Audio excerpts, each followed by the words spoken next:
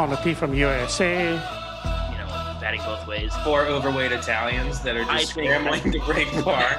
I got more confirmed kills on the golf course than probably anybody else I know. If I break 90, I'd be ecstatic. That's just me playing psychological warfare with my playing partners.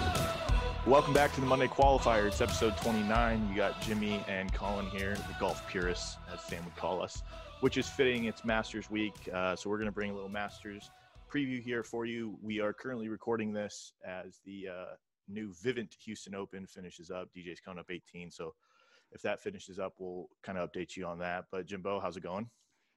It's good. I think all the fans are going to thank us this week because we're just trimming all the terrible opinions out of the pod. We just have like the real content, the two of us here this week. So I think, it's going to be a great episode. Looking forward to just talking to the dog one-on-one here and previewing the Masters. Yeah, well, we'll miss AJ's take on the pimento cheese sandwiches and the $1 beers, but I agree. Lot to get to. Obviously, this year, the Masters, no fans. I think we're fortunate to even be playing it, especially given kind of the revamping of everything. But, what is your kind of expectations, I guess, just going into the tournament? Do you think it'll be the same? Do you think it'll feel different, better for worse? What do you think? Yeah, I think it's going to feel very different, not so much because of the November thing, but just the no fans. And we're beating a dead drum at this point talking about no fans, obviously, since it's been like that for so long. But I think that's one thing that makes the Masters super special and fun to watch is those super loud eruptions you hear, especially on the back nine on the weekend. And just, I think the fans that go to the Masters, they're super knowledgeable golf fans. It's not, you don't have the idiots yelling stupid shit all the time after every shot. And I think the fans at the Masters, that's a big part of the atmosphere. And you can even kind of feel it on TV when you watch it. So I think that's what's going to feel super different for this one. But the fact that it's in November, I think the trees will look different, but otherwise I don't expect the course to look and play that much differently than it would in April. I don't know what you think though, C-Dog, if you feel differently about that. Just to kind of go off script here a little bit, watching the Houston Open this week, they actually do have fans. So I don't know what the PGA Tour has released on that. I know Augusta's not going to have fans, but I think that they're allowing like members or, obviously the volunteers, but you're right. I think it will look really different in terms of, but I don't think, I'm actually kind of excited for it because I think when you look at a place like Augusta, the kind of the serenity that they treat the course with and everything, it almost seems like it should be played, kind of peacefully with no noise. And I think that's definitely going to add a cool aspect to see. Yes, we've kind of been doing that, with the no fans, but I think it's going to be cool to see how Augusta plays, every other week of the year. And in terms of, being in late fall, I think that's going to look really cool. The course I don't think will play much different unless northern Georgia, for some reason gets super cold. It can.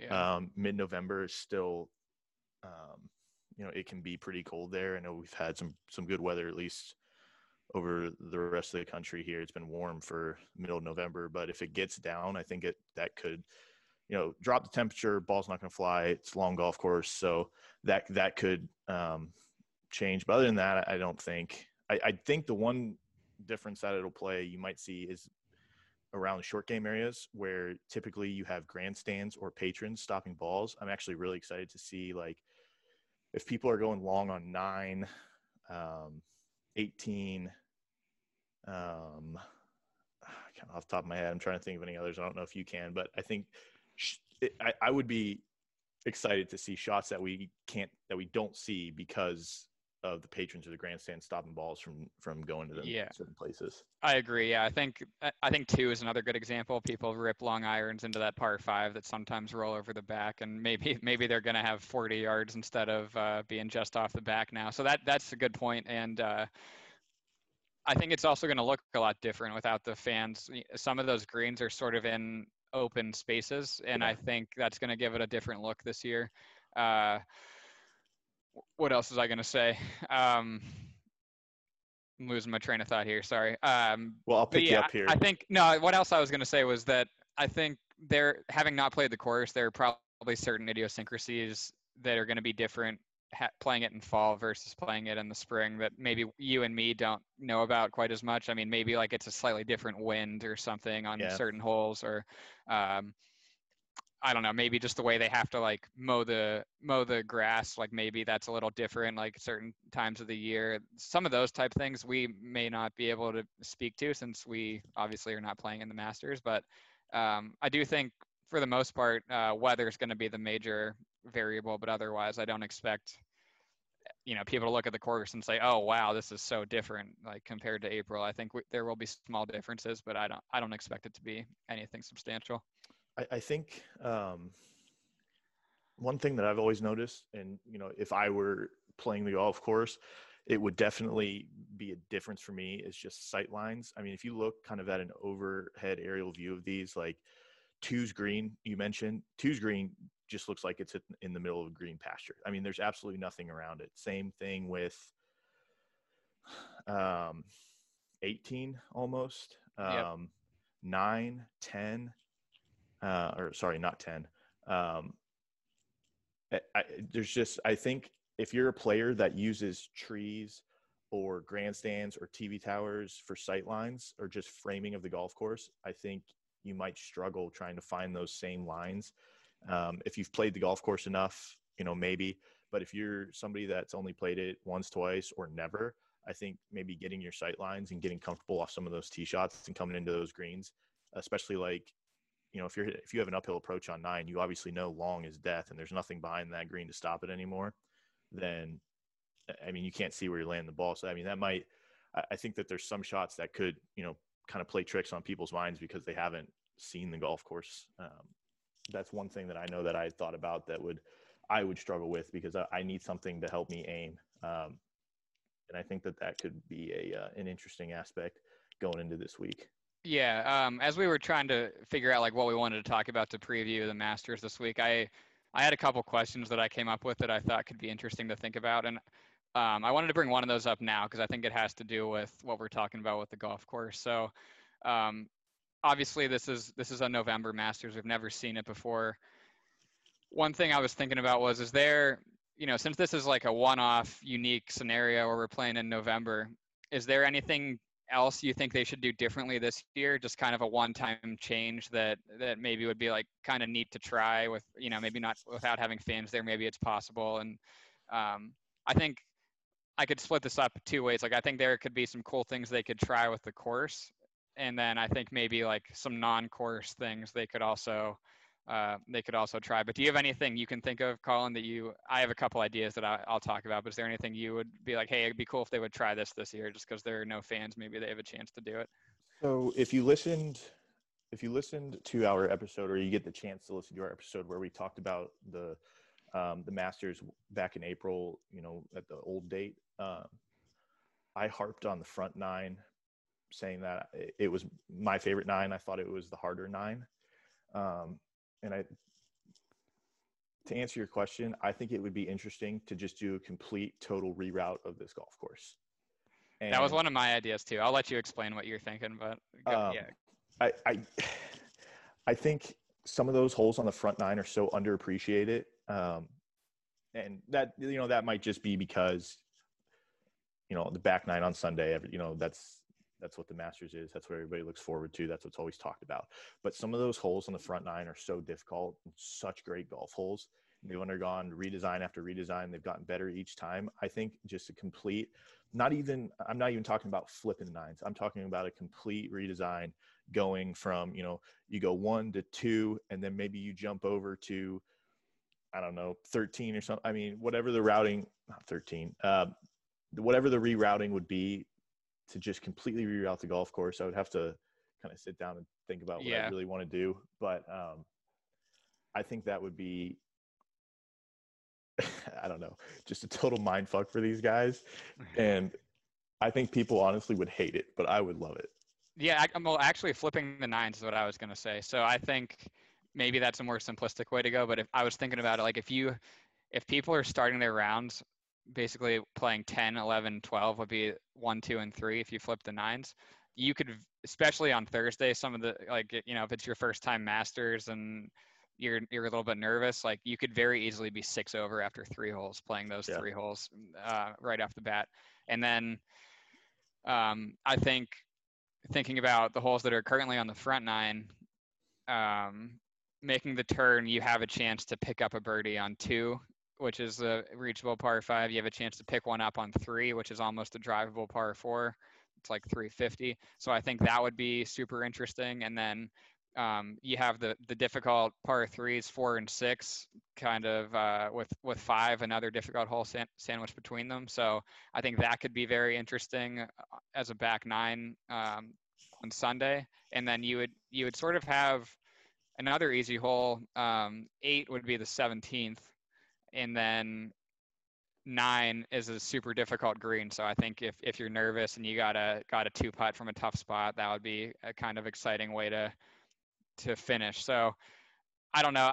Again, this would be like a one-time thing. I think the way the golf course is set up now is how it should be, but that was something I was thinking about too. I thought it'd be pretty cool if they would try something like that, but obviously they're not going to do that. But do you think we can kind of rehash this conversation. Do you think that the front 9 is more difficult than the back, or do you think 9 is better than the other? Better doesn't necessarily mean harder, obviously.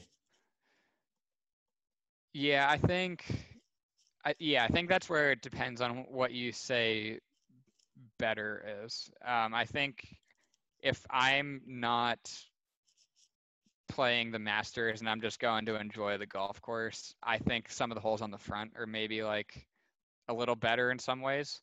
Because I think the holes on the back lead to a lot of excitement, but that doesn't necessarily mean I think they're like, I don't want to call them gimmicky because I don't really believe that, but I think they're a little more like tricky and maybe less enjoyable to play with some of the shots you have to hit. I'm thinking about like 13 hitting a long iron with the ball at your waist level, and like 15 coming in where you literally can't miss it anywhere coming into that green. And then I think 18 is, I mean, it's obviously a really good finishing hole because of all the exciting things that have happened there, but that's a hole that just like at face value, not in the Masters, it's not like anything super special, I guess. So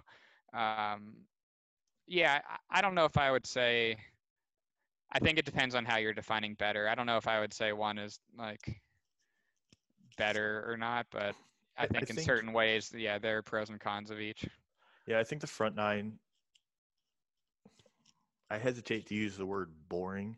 I think it's certainly the harder 9. I think it's underappreciated, but I don't think it has as much as, kind of the wow factor. It doesn't have the creeks. It doesn't have, the azaleas behind the green. It doesn't have these features that people think of when they think of Augusta. So I think in terms of better, meaning, memorable and scenic and great golf holes, I think the back 9 takes it. But I think if you're going for difficulty and the tests, I think the front 9 is the harder 9, and I think it's a little underappreciated. But plus you got Pampas on the front 9. Plus you do have Pampas, which is a beast of a hole. My favorite hole. Yeah, that's still puzzling to me. Why? I don't know. It's just like a straightaway par 4. I think there are just a lot better holes out there. The green is exciting. The way you can like feed shots into some of those hole locations, I agree with that. But I don't know. It's just one of the more like mundane holes out there, I feel like. Oh, you gotta come down. You gotta come down the hill. Opens up to this green surrounded by bunkers and gallery. I think it's a great scenic hole. I think it's hard as hell. Okay. And then is there? I mean, I guess. Shifting to the other half of the question, is there anything like not course related you wish they would try this year, or not really? Do you think it's kind of good as is? No, I think that they do, the right amount of, pre-tournament things. They have the dinner, they have the par 3, all the way leading up. I think I'm pretty sure. I don't know if this is true, but I thought I saw they're not having the par 3. I could be wrong on that. Yeah, I don't think they are. Okay. But just in terms of normal years, I think it would be cool. I don't know. I think the logistics of it wouldn't work out so well, but I think it would be fun to have that women's amateur closer to the tournament, maybe a week before or so. Just kind of, you get the best players in the world, women's amateurs, and then obviously the professionals, back-to-back weeks. I think that would be great. They'd get to see the course, in Masters conditions. I think that would be cool. But I think they do a good job of having enough events and everything's for the fans. And so no, I don't know. What about you? So I've heard rumblings that there's my idea was going to be that I heard that Jeremy Roenick, the hockey analyst, there is supposed to be this network where they're going to do a simultaneous broadcast of sports events where it's an R-rated broadcast that you could choose to listen to that instead of the actual broadcast. So that was one idea I had, was something like that where basically everyone's mic'd up and they can say whatever they want, just their normal conversations with their caddies, and you could easily catch that without having any fan audio there. It just a simultaneous broadcast that you only had to listen to if you wanted to. You could still listen to Jim Nantz and all the panoramics of the azaleas with him whispering and stuff if you want to go that route. But I thought it would be cool this year if they also had a simultaneous broadcast that was a little more R-rated, where all the players were mic'd up and listening to a lot of those player caddy conversations. So they would just cut the audio for the players if you were watching the rated G version, and you could just listen to right. So that version would be the normal broadcast, the one you would watch on CBS like any other year. But then simultaneously you could just watch on a different channel. And I mean, there would obviously be some logistics with licensing and stuff involved in that. But if assuming you can do anything you want, that's an idea that I thought would be cool. Well, just real quick, Carlos Ortiz has finished this off. He's won the Houston Open. So I don't know. Will he be in the Masters? Have they kept that spot for that winner, or was that predetermined?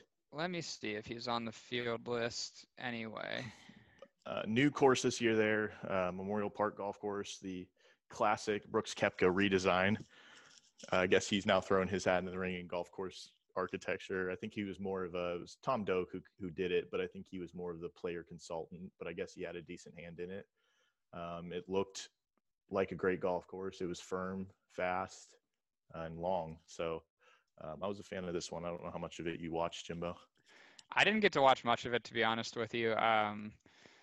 I'm not seeing Carlos Ortiz in the current field, so I'm not sure that he's going to get in.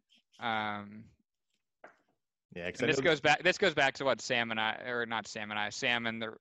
Sam's idea of whether Hovland and Berger should be in the field,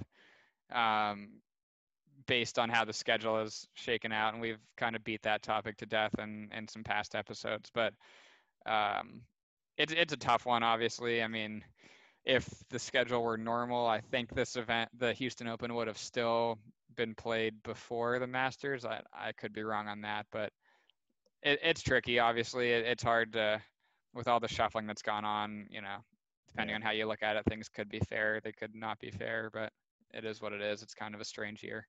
I mean, I would think that he'd be understanding if he wasn't in the Masters. Because his field's been set for months and months. So I didn't know if the Houston Open is usually the tournament before the Masters, and that champion is reserved.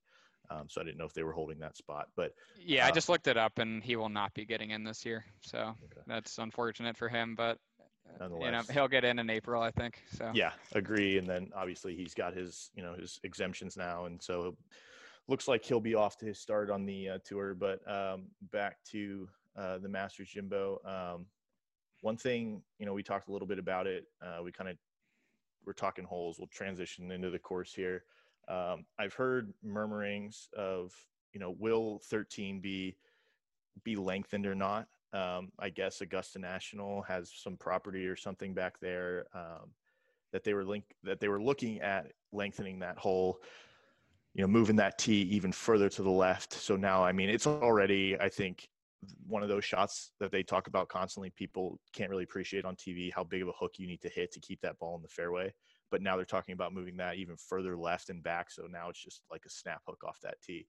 Yeah. We don't know if that will be, in or not. People keep talking that they are looking at the Google images weekly to see if they've moved earth or ground on that.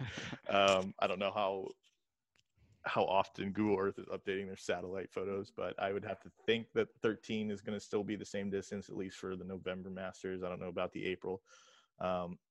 But the course itself, Jimbo, I guess that kind of goes into your second question, or was that one ready? Yeah. Because I think there are a couple things I wanted to say about what you're just talking about, but that's going to get us more into talking about the field a little bit. So let me ask this question first, and we can focus on the course for a couple minutes longer. My other question was going to be, so say hypothetically the Masters doesn't exist. Let's just say, every Masters memory you have is wiped from your brain. Augusta National is just another golf course. It's never hosted a Masters. It's never hosted a PGA Tour event, but it's still the same exact layout, same condition, but it doesn't have any of the things associated with the Masters, right? Like you don't have the white scoreboards next to the greens out there. You don't even know what a green jacket is. So in this hypothetical world, let's say you get dropped off on the first tee at Augusta National and you're just playing the golf course. Do you think that's the best golf course in the U.S.? Or do you think, and if not, I guess not that you have to name every one you think is better. I don't know if we're going to be able to have that list off the top of our head, but I mean, give a few examples of ones you think are better if you do want to go that way. So just kind of gut reaction. No, I don't think it's the best golf course. I would say it stays in my top 5 though. And the only reason I think it's not my top is because I don't think it's as unique as some of the other ones, or just, I love the two that I would put before are Oakmont and Wingfoot, both that I've played, both, I guess they've changed Oakmont now, but that northeast feel with tree line fairways and the thick rough fast green, I love that look. I love that feel on the golf course, and that's not Augusta. So it doesn't rank number 1 for me, but it stays in my top 5 for sure. Okay, I'd probably say something similar. It's hard because I obviously haven't played some of the ones that I might say are better. Like Pebble Beach, I would say, like with where that is geographically, and some of the really neat holes they have there, I would say that's maybe a little better to me just from a pure golf course standpoint.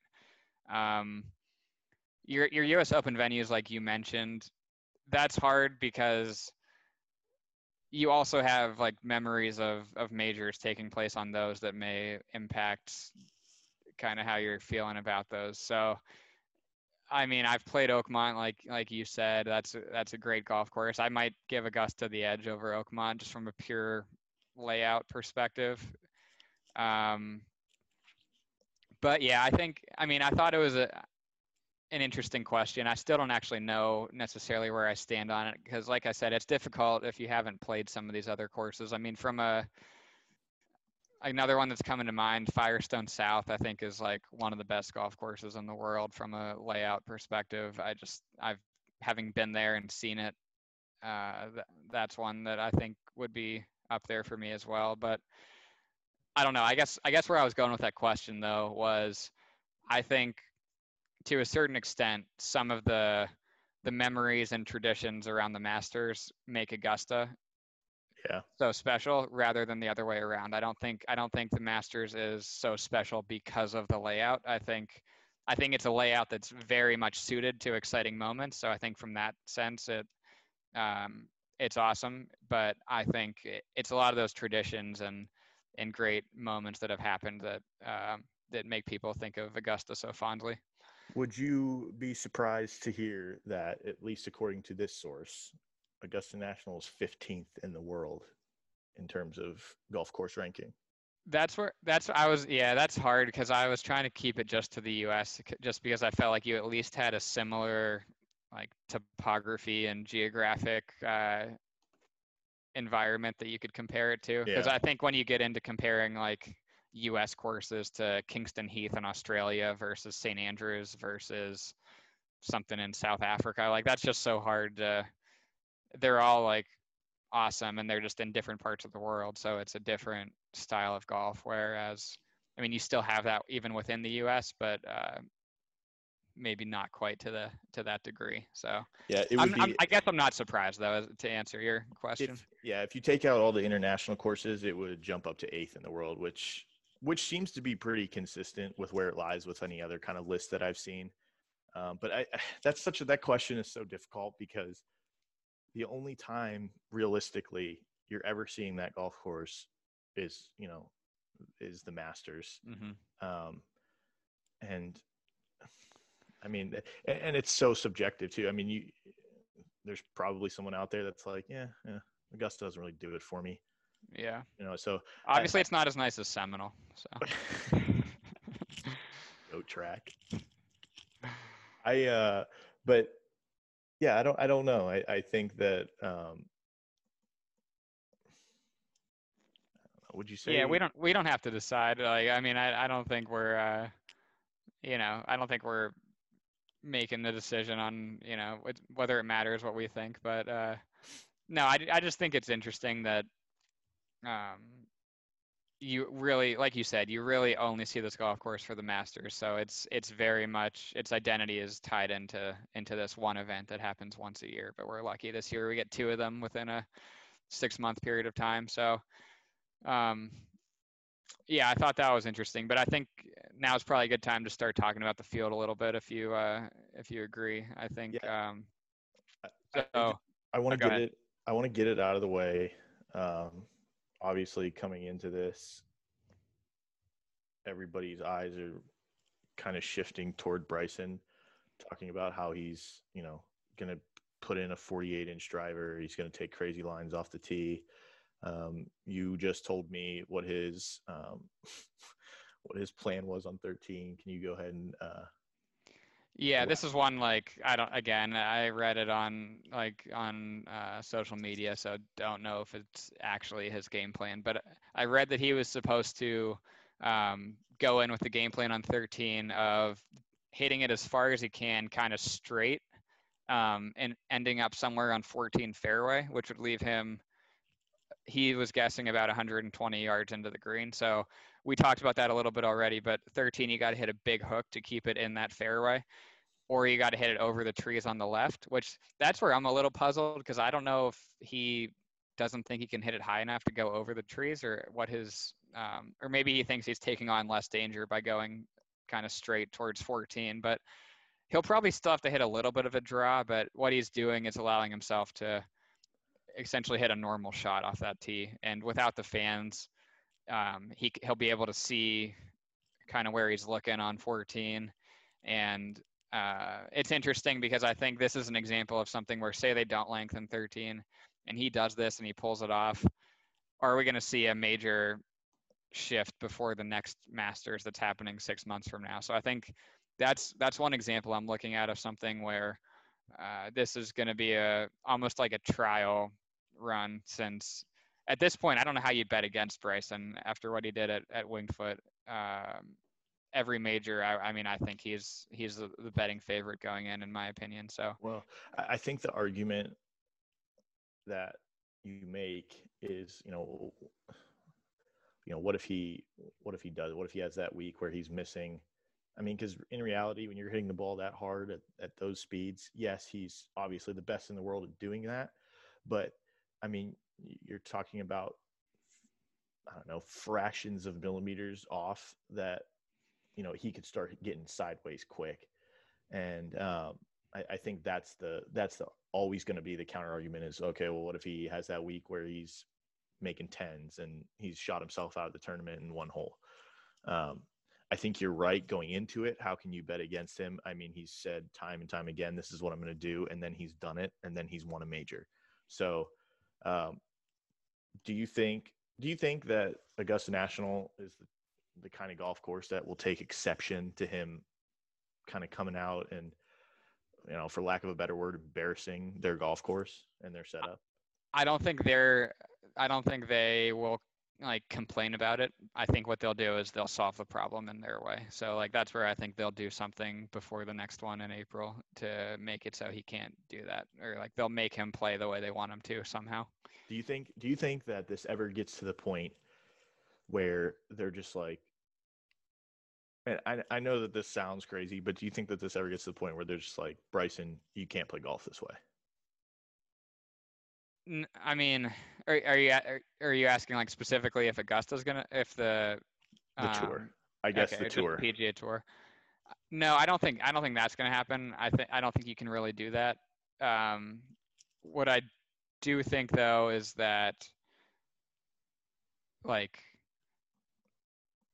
I think at a certain point, if more people start doing what Bryson's doing, I think Augusta might like change like how they invite people to the Masters. I think that's something that I wouldn't be shocked if that happened. Like again, I don't think they're gonna just be like, hey, we're gonna send out invitations to everyone except Bryson. Like I don't think that's what's gonna happen. But if they can't keep that golf course like, playing the way they want it to, they're gonna do something. So I don't know what that's gonna be, but and they're not the ones making the rules. They're not the USGA. They're not the RNA. So if they can't persuade those organizations to do something, they're going to take matters into their own hands. Yeah, I was talking when Bryson started this, and he came out and was putting, he came out 40 pounds heavier and was hitting the ball 30 yards further. We were kind of going through the courses and the majors where he could do this, and I remember saying that I thought that this was really the only course that he could do it at. Obviously, he won at Winged Foot, and we haven't played this yet, but I think I still stand by that. I mean, the guy, I don't know, the guy seems to have figured this out to the point where he can control a golf ball at those speeds wherever he needs it to go. Augusta is, I think Augusta is one of those courses where there's more room than it looks. Mm-hmm. So one thing I would urge him, that like, not that he's going to be in a position to take my advice, but if I were him, I would try to take advantage of that length on the par fours. Like I don't think he gets much by being super aggressive on the par fives, because he can hit 2-iron off pretty much every par five and probably still reach it in 2. Yeah. And like some of those you really got to hit a certain shot shape, like maybe 15 aside. Actually, maybe I'm talking about more like 2 and 13. I mean, I don't think he should be doing something stupid on those 2 holes. Like you have to hit a big draw. Like why not just hit your 2-iron? You're going to be able to get there in 2. Make a move on like 7, for example, hitting it up there so you have 80 yards in, and you're making that an easy hole. Like I think basically he just needs to pick and choose his spots. Like I don't think his game plan should be, I'm going to just hit driver as far as I can on every hole and figure out a way to do that. I think it should be more strategic than that to have success at Augusta. Because if he can get around those corners, or the shot at Augusta seems to be, tight, and then it opens up into this vast space. I mean, that's kind of every tee shot there. Yep. So I don't know if that will handcuff him at all, on some of his lines because of the shoots. But like, I think you're right. Like the par fives have showed that they play easy for everybody. So I think you're right. I don't think he gets much out of that. Everybody's pretty much coming in with an iron to 2, 13, 14, and 8. I mean, eight's kind of, you can kind of bang 3-wood up there, and it'll swell back into that green. So I think you're right. I think the holes where he could really take advantage are like 7, 5, 3. 3 he can probably put it. 3 is one of those holes where, is it worth going for it because that green is so tough? But if he is hitting it 30 yards further, maybe he can hit it over that green where he's going to have an easier chip shot coming back, or right or left of wherever he feels like he needs to put it. I think maybe that's one par four that he, you might be able to see an advantage of. But I think you're right. I think the par four is where he can really use his length and have wedge into almost every single one of them. Yep, exactly. And I guess expanding the conversation a little bit, like away from just Bryson, I think we'll get to making our picks towards the end. But who else is kind of on your short list of your favorites this week, or who you think this tournament really suits? So Rory has surprisingly really good odds coming into this. Again, he was my pick. He's been my pick all year for this. I really pick, and that's why Jordan Spieth still has great odds here, is because I think when you pick at Augusta, you pick for experience. So I like Jordan Spieth coming into it. Obviously, DJ Brooks actually had a really good week. He shot 65 this weekend. So kind of all those names that you would think. If I'm picking somebody a little under the radar, I don't know. I think, maybe Shane Lowry with his short game. He's had a few good weeks, not great. Adam Scott, I know you're probably going to take Adam Scott. No, I don't usually pick him because he's hard to predict, but I'm obviously pulling for him. So, but I think because I think that they're doing, because of the the daylight issue, are they doing split tees for the first time? I don't know, but if you saw that, I would believe it. I believe that's something that I saw. Okay. The split. So if they're doing that, they're doing the split, and then it's a smaller field. So I don't know, but those are some of the guys I'm watching. I always take experience here when I look at these. I'm never going to be like, hey, it's this guy's first Masters, but he's won. Like, I don't know. I think it's something that.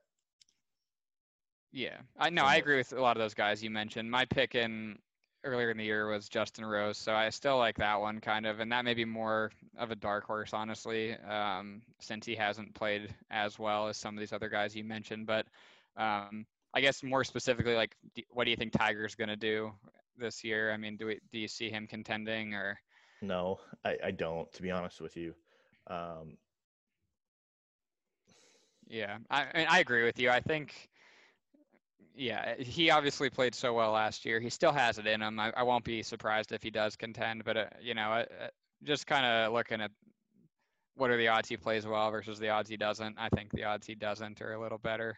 Yeah, and that's just because, I mean, he's played 2 tournaments in the last 3 months or whatever it is, and he's missed the cut at the U.S. Open and then T72 at the Zozo. I mean, what are you? Yeah, I guess he's the defending champion, and we just talked about how experience helps you there, but you still got to be playing well, to have, just because you won there doesn't mean you're going to come out and play great. But yeah, I think obviously the easy choice is to say that he's going to struggle here just based on recent history and his playing all year. What about your boy DJ? So he played well this week in Houston. The knock, I guess, at face value, like with DJ at Augusta, would be he likes to hit a fade, and typically they say you want to hit a draw off most of the tees at Augusta. I don't necessarily buy into that as much, especially when you're looking at DJ, who's had such a great career and so much success at different places. But how do you think he's going to play this week? Do you think he backs up his good performance at the Houston Open? Yeah, I do. I think I think he's had his time off. I think, obviously he went through that stretch where he was undeniably the best player in the world. I think he still is. When you start playing that well, people start seeing it as a backtrack when you don't win every week. And I think that's one thing you have to keep in mind. Like a T2 this week, I think anybody would take a T2 going into the next week. I mean, the pressure's not on them to win. If DJ would have won this week, okay, well, now he's the automatic favorite going into Augusta. But what he's shown is that coming off of a break here, he is in good form. He's comfortable with his game. He putted well. So I think he likes where he's at going into it. And yes, he hits a fade. You need to hit a draw at Augusta. But I think that I think he's so long that it's not going to matter. I think when you start talking about needing to hit certain shots this way or that way. I think, there's some, maybe he can hit 3-wood where he can, work it better with his 3-wood both ways than he can with his driver. Or like hitting that 2-iron or, whatever he needs to do to get the ball in play, I think he'll do. But I also think that just because you need to hit something doesn't mean he will. So I think I like his chances going into it. I like him better than Rory, but just for the sake of not being repetitive, I'm still going to stick with Rory. Yeah, and another guy that's maybe not quite at the top of the betting favorite list, but who has had a ton of success at Augusta, hasn't won, but has had a lot of top 5 finishes, is Jason Day. He had 3 good rounds in Houston, kind of had a bad one today on Sunday. But he's a guy who I think the weather is going to be a bit of an indicator on whether he's in the mix or not. He hits the ball really high, so if we get 50 degrees and windy, I don't necessarily think I would bet on him. But if it does end up being more of the April-like weather where it's in the 60s and 70s and kind of sunny, I think he's someone who may be rounding into form at the right time. And I think he's another one who, like you said, experience is a big factor at Augusta. He probably has a lot of good memories to fall back on, and I wouldn't be surprised if he's in the mix as well. Well, and yeah, and I think the fact that he hits it high, and same with DJ, the fact that they hit it high kind of negates the fact that they have to work a ball a certain way off the tee. I think that helps, kind of working the ball back into those slopes can hold it. You don't have to, whereas a guy who's hitting the ball lower kind of has to take the shapes of those holes. He doesn't have the option of going up and over those trees. So I think that's another thing, especially with Jason and DJ or anybody else that's a high ball hitter, kind of, I think that severely impacts which way you have to work the ball off the tee there. But it looks like they will be going off of split tees, so we will get to see, that going back to what you talked about, wanting to see a, kind of flipping of the 9s to see if that impacts. Yeah, we will get to see that, I guess, Thursday and Friday. Yeah, first 2 rounds split tees. So I don't know the history if they've ever done that. I can't think of any time that they have, even during, because there's, I don't know, 2.5 hours less daylight coming into this Masters.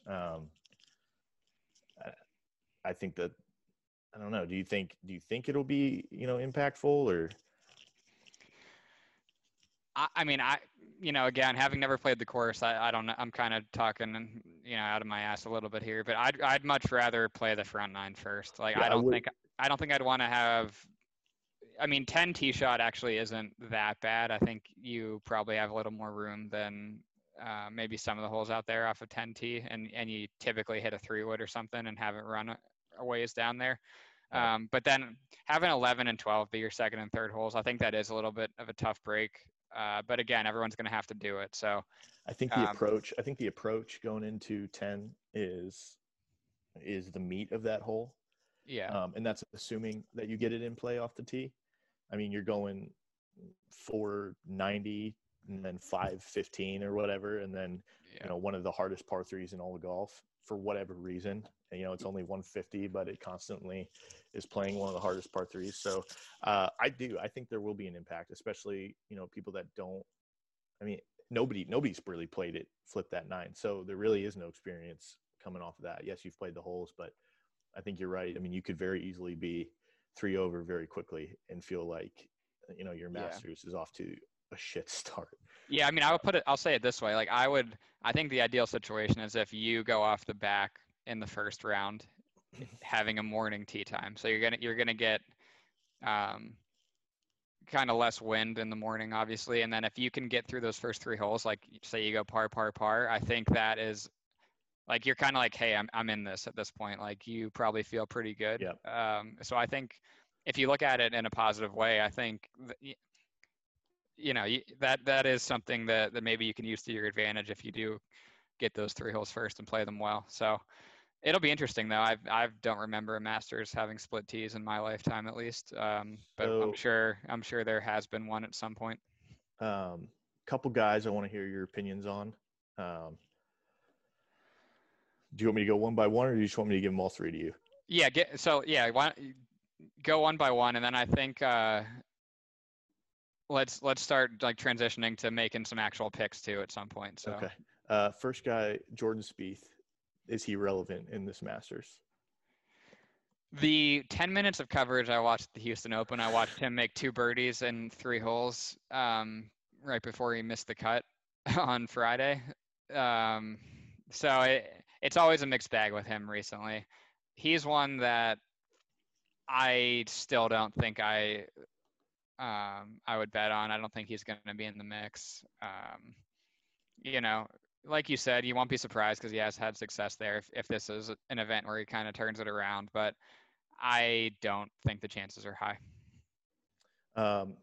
So again, looking kind of at odds for people, Mark Leishman, who we've always talked about being near the top. Loves fire in 81. Yeah, except for his 60 over par that he fired, 60 shots behind Dustin that he finished. Odds at 125 to 1 right now, which I thought that was just robbery. Yeah, no, I think I'm never shocked when he wins. He's one where you just don't think about him. You know, you talk about the guys we've talked about, DJ, Rory, whatever, and then Leishman shows up in big events. And I won't be surprised if he plays well. And with those odds, why not throw a little money on him? I'm not somebody who's going to be betting on the Masters, but if you're into that kind of thing, you know, that's probably a good one. So finally, before we kind of get into, you know, picks and wrapping this up, Tony Finau, 2018 finishes T10, 2019 finishes T5.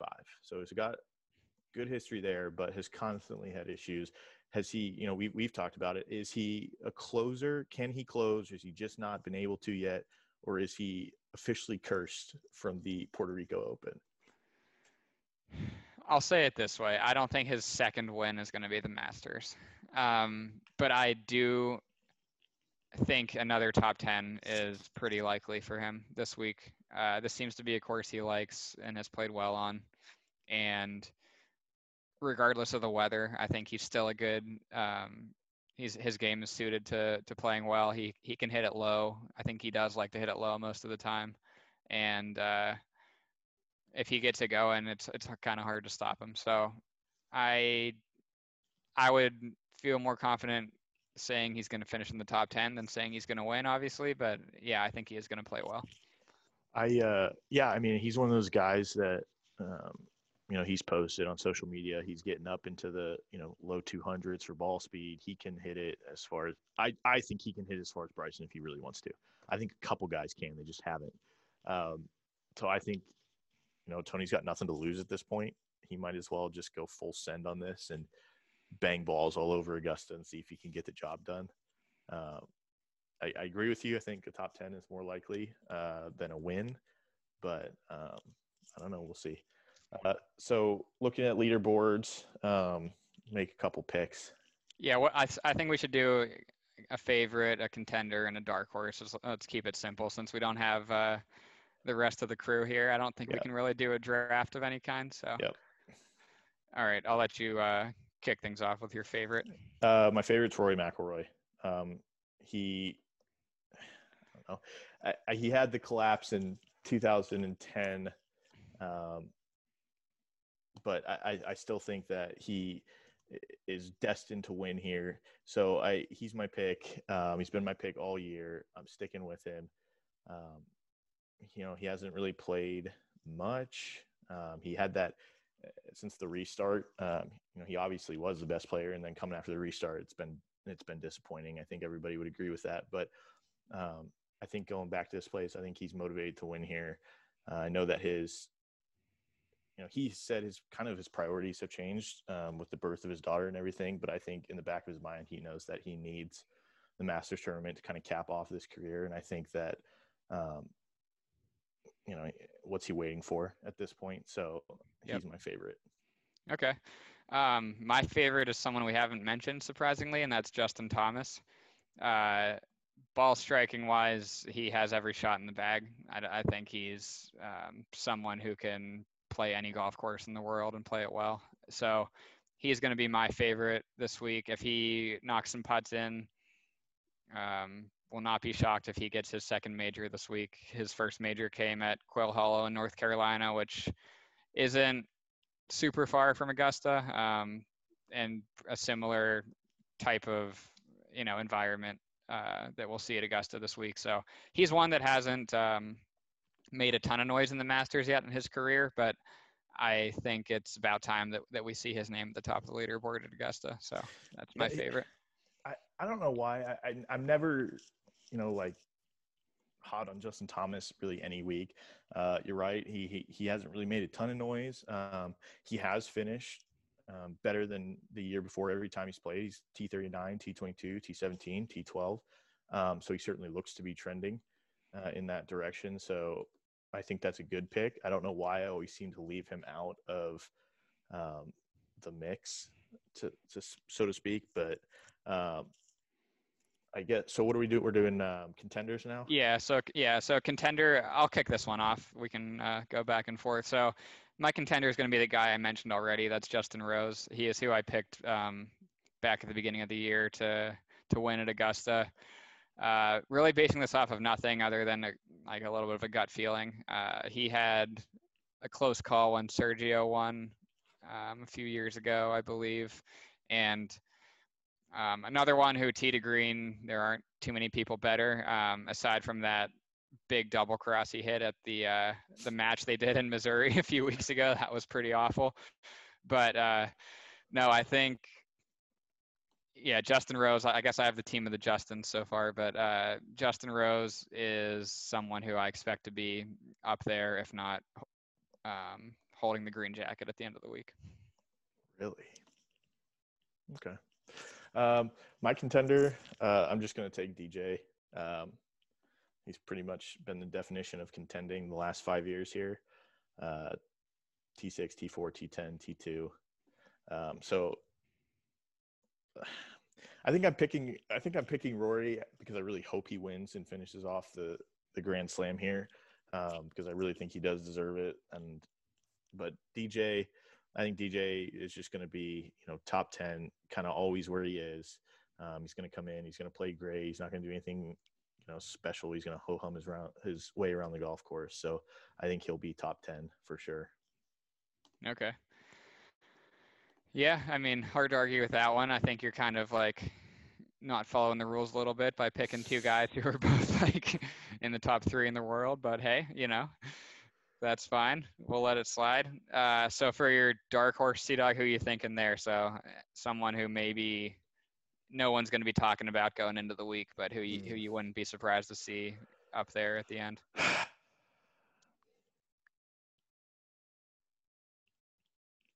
I hate the dark horse pick. Because it's such a limited field, and almost every name you look at is, would you jump on me if I pick Leash as a dark horse? No, I think that's a good dark horse. I don't think he's going to be the face of the live from the Masters coverage the first 3 days, so I think that fits. Yeah, I think Leash is a good pick for the dark horse. I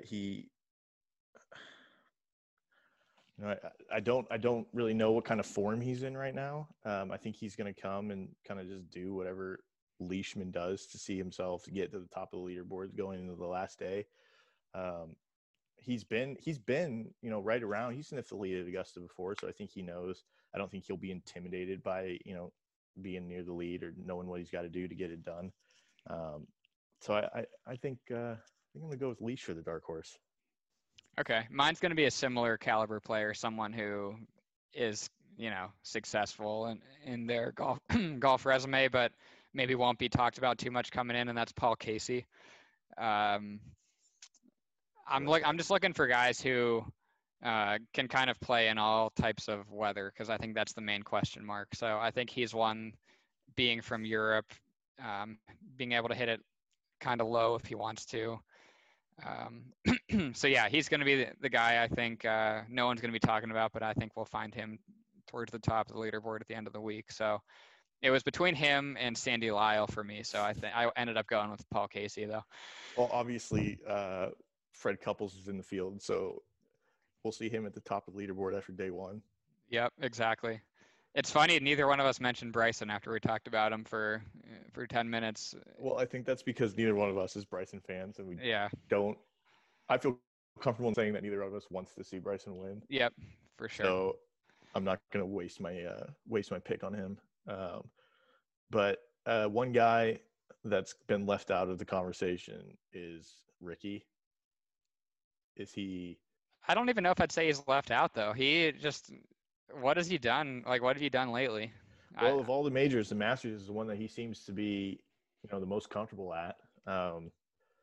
But I think you're right. I mean, he's, I don't know I got to look up his world golf ranking right now is like low 60s or something. I mean, he's dropped dramatically. So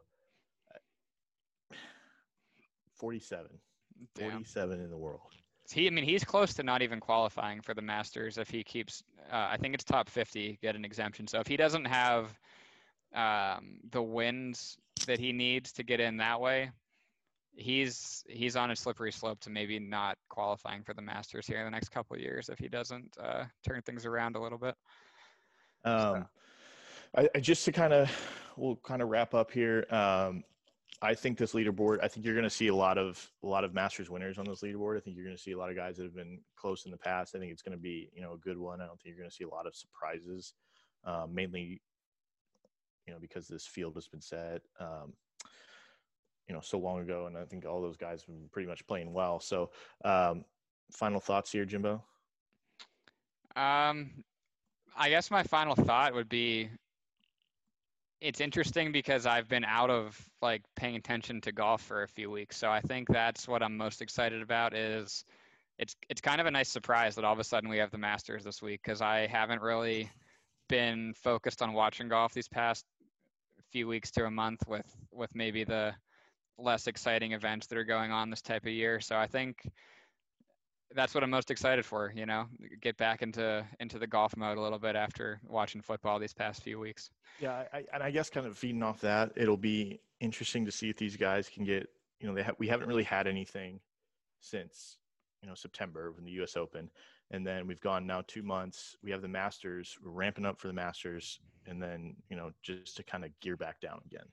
And we have all those events in January, but that's still another good, 2.5 months away. So we kind of have this huge event in the middle of nothing. So, I don't think it's hard for these guys to get excited for the Masters, but we'll see if, they can bring the same energy level given everything. No fans, is there an asterisk on it? Maybe some guys feel like they should be here that aren't, whatever. So I think it'll be interesting to just kind of see how the whole thing plays out. But with that being said, I think we'll obviously follow up next week when this is all said and done. Unless, Jimbo, you have anything else? No, I think hopefully more than just the two of us will be on to recap next week. I think we'll hopefully get Sam or AJ or Max on as well. But if not, the dog and I can see how our picks held up, and we'll reconvene after the Masters. So peace out. Agreed. Have a good week.